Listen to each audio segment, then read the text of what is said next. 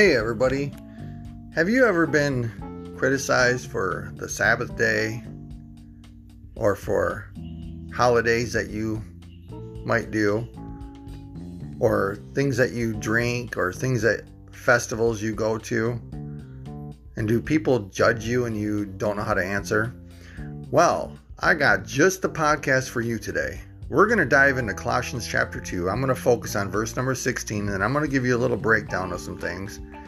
But we are in a world that criticizes one another all the time. We're full of philosophies. We're full of men that want to cheat you, get over on you. They're full of deceit according to traditions of the men and principles of this world. Not because they want to see you grow, not because they want to see you become anything. They might say they do, but if you look back over your life, you're in the same place you were when you first started in the kingdom of God. You've done nothing, and you've allowed the enemy to steal your walk with God.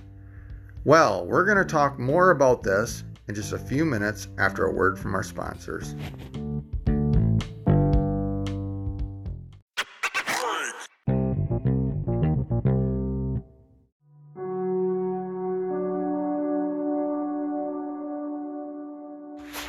Hey everybody out there in podcast land, it's David coming at you with another talk. This one's going to be an interesting one today. It's Colossians chapter 2. I'm going to talk about it and give you a little thought about something, but I want to read the chapter to you real quick. I'm going to read the whole chapter, so bear with me if you want to follow along, get your Bible. I'm going to be reading out of the King James Bible, 2 Colossians.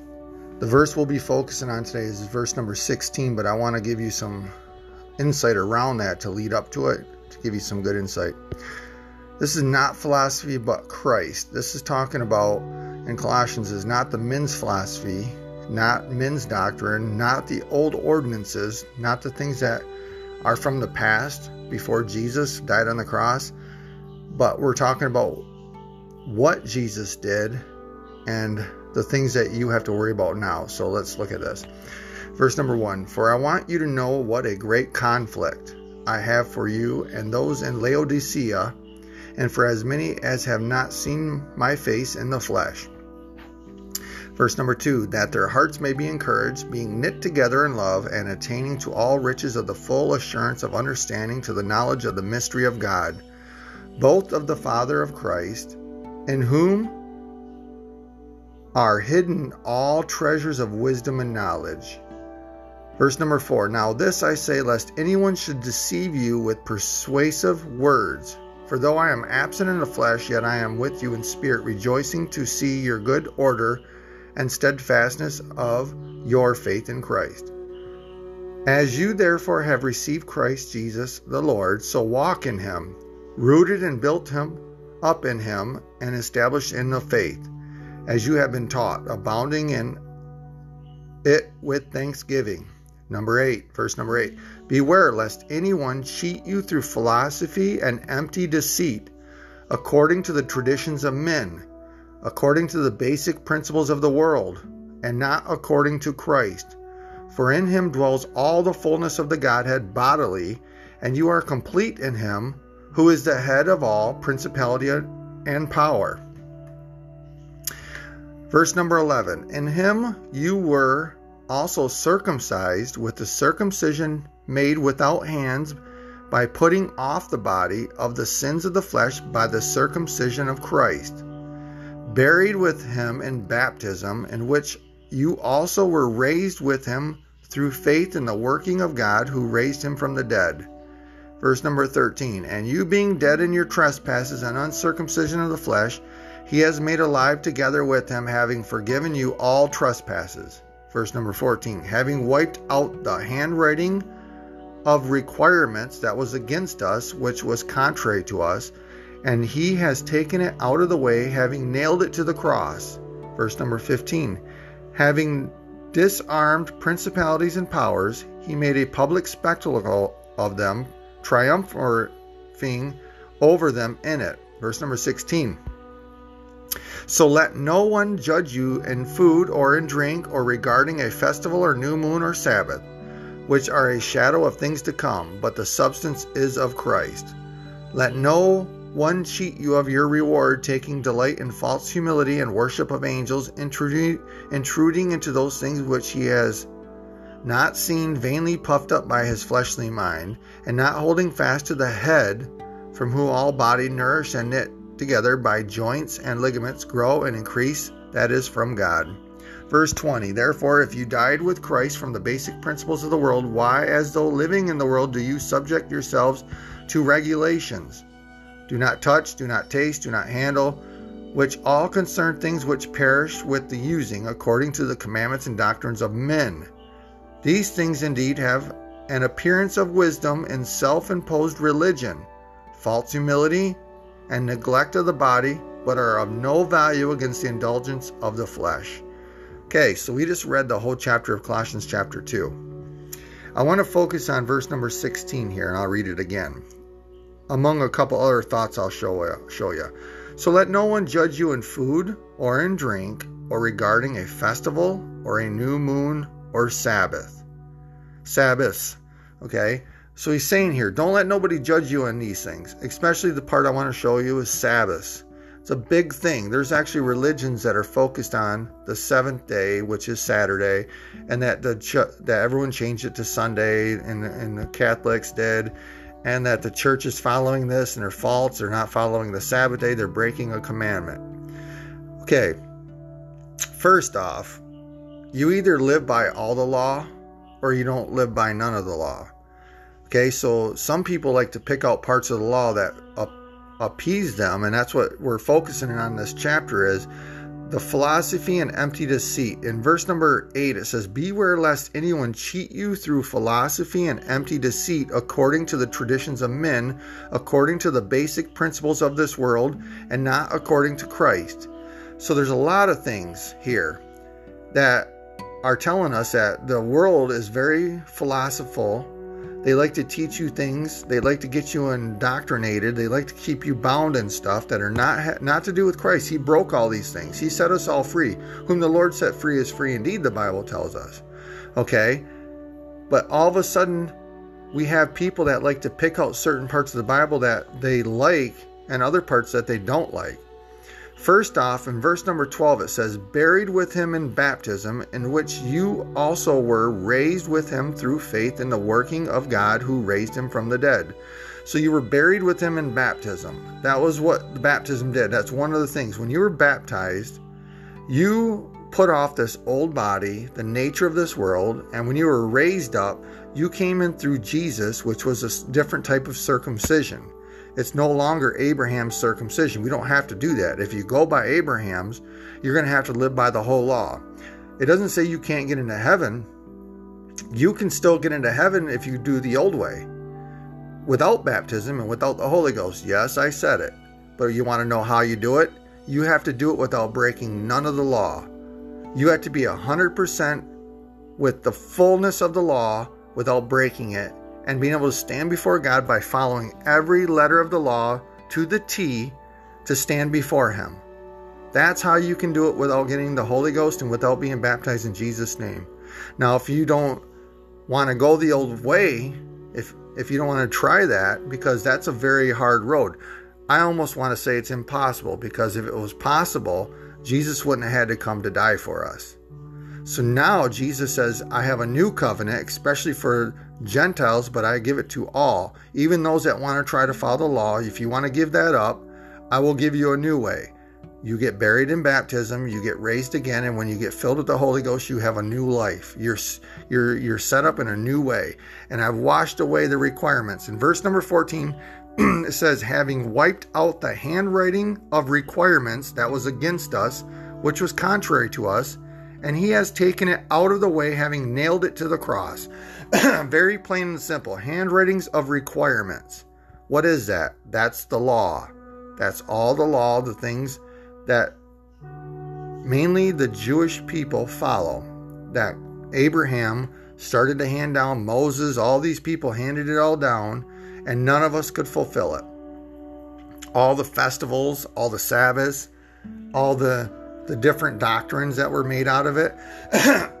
And you have to be careful when you start following these things, because you get puffed up. If you read this, it talks about it. about being puffed up. And we want our faith in Jesus. We want our faith in Christ Jesus, and we want our trust in what He did for us. He fulfilled all the law. He broke no laws. He became our king and leader of the fulfillment of the law. And then He died for us, and through His death, His blood has made a way for us. What an amazing thing. Now, verse number 8, I want you to think about this. Beware lest anyone cheat you through philosophy and empty deceit, according to the traditions of men, according to the basic principles of the world, and not according to Christ. There's a lot of things that people are following in this day and age that have nothing to do with Christ. And those are the things you got to be careful of. Because if you start to go against Jesus and you start to talk about the things of Him and push and resist those, you destroy the very thing that stands there to wipe away the ordinances in the old way and to give you a new way. We don't worship Jesus in legalism. We don't even do it in charismatic way. We don't give up all laws and just walk to God and say, I'm a lawless one now. And we don't come to God with so much law that we're legalist and that nobody can get in the gate no more. There has to be a minimum that you do. You got to walk in the middle of that. Now, who judges the middle of it? That's where we have problems. Because we get one person that says, I am of Peter, another one, I am of Paul, another one, I am of Jesus, and everyone gets confused because they don't know which way to go. Now, every man's going to be judged on what they know. There's people that know more scripture than they're actually living. They know more about the Bible, but they don't live it. They don't even pretend to live it. And then there's people that don't even know much scripture, that are trying their best to live for God. And Jesus is the judge of all this. Not you and not I. Jesus is the judge. And it's kind of funny how many people like to stand in that seat of judgment and point, and they base their judgment on themselves. They say it's the Bible, but they actually are measuring you up by what they do. They measure each other by who they are, their stature. I do this, you don't do this. I'll tell you this, and as we close, I'll tell you this. I've sat over the years with many pastors, leaders. I've sat in many leader seminars. I've been in many ministers' meetings, been with college teachers in the different religion I was in. And I sat with people that knew the Bible, they understood it. And I've been with people that were in ministry for many years, and I got to sit with them. And some common denominator that goes through all of them is how much they brag about what they've done. And I've been guilty of this before too. But I've actually had them look at us, a whole team of ministers, and say that they've done more than all of us put together, and they can do circles around our ministries, and that what we're doing don't even amount to anything, and what they've done in their generations, how great it was, and how our actually say this to us and say this to me. And this is one of the reasons I really backed away, because I don't serve God based on man. And the moment a man starts to compare themselves with one another, you need to move away from that room. You need to get away from that. If somebody looks at you and bases their religion on what they're doing, their works, there's a problem. Because we don't serve God only in works. Now, I believe in all these things. I believe in holiness. I believe in the Word of God and what He teaches. And I believe it this way. As the revelation comes to you, and as you're on a pursuit of growth, and as you're seeking closer to Jesus, He's going to require more stuff out of us. But as He requires more out of you and I that are searching, we don't look down to the babies in the Lord.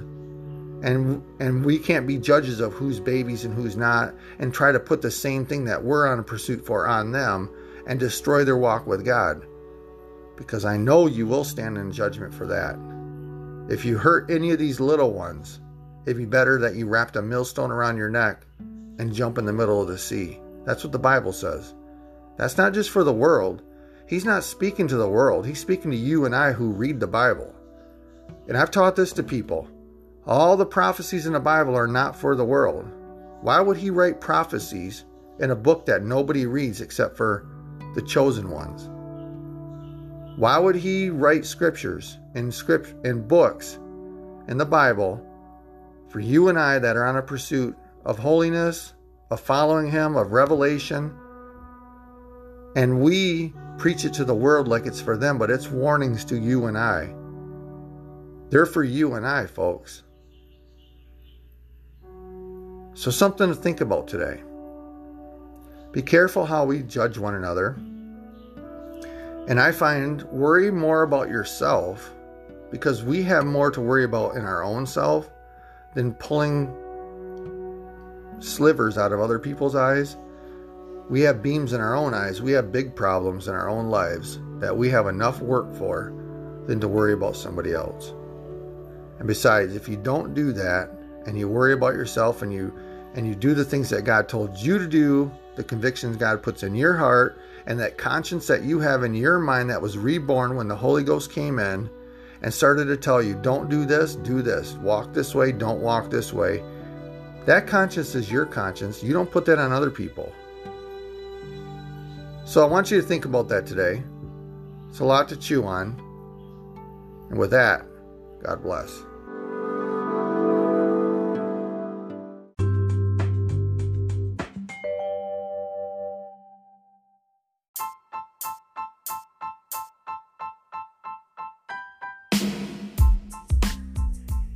Hey, thanks for listening to this podcast today. I hope it's a blessing to you. There's a lot to study, so I hope you go back and read 2 Colossians today. Spend some time in the Word, and God bless.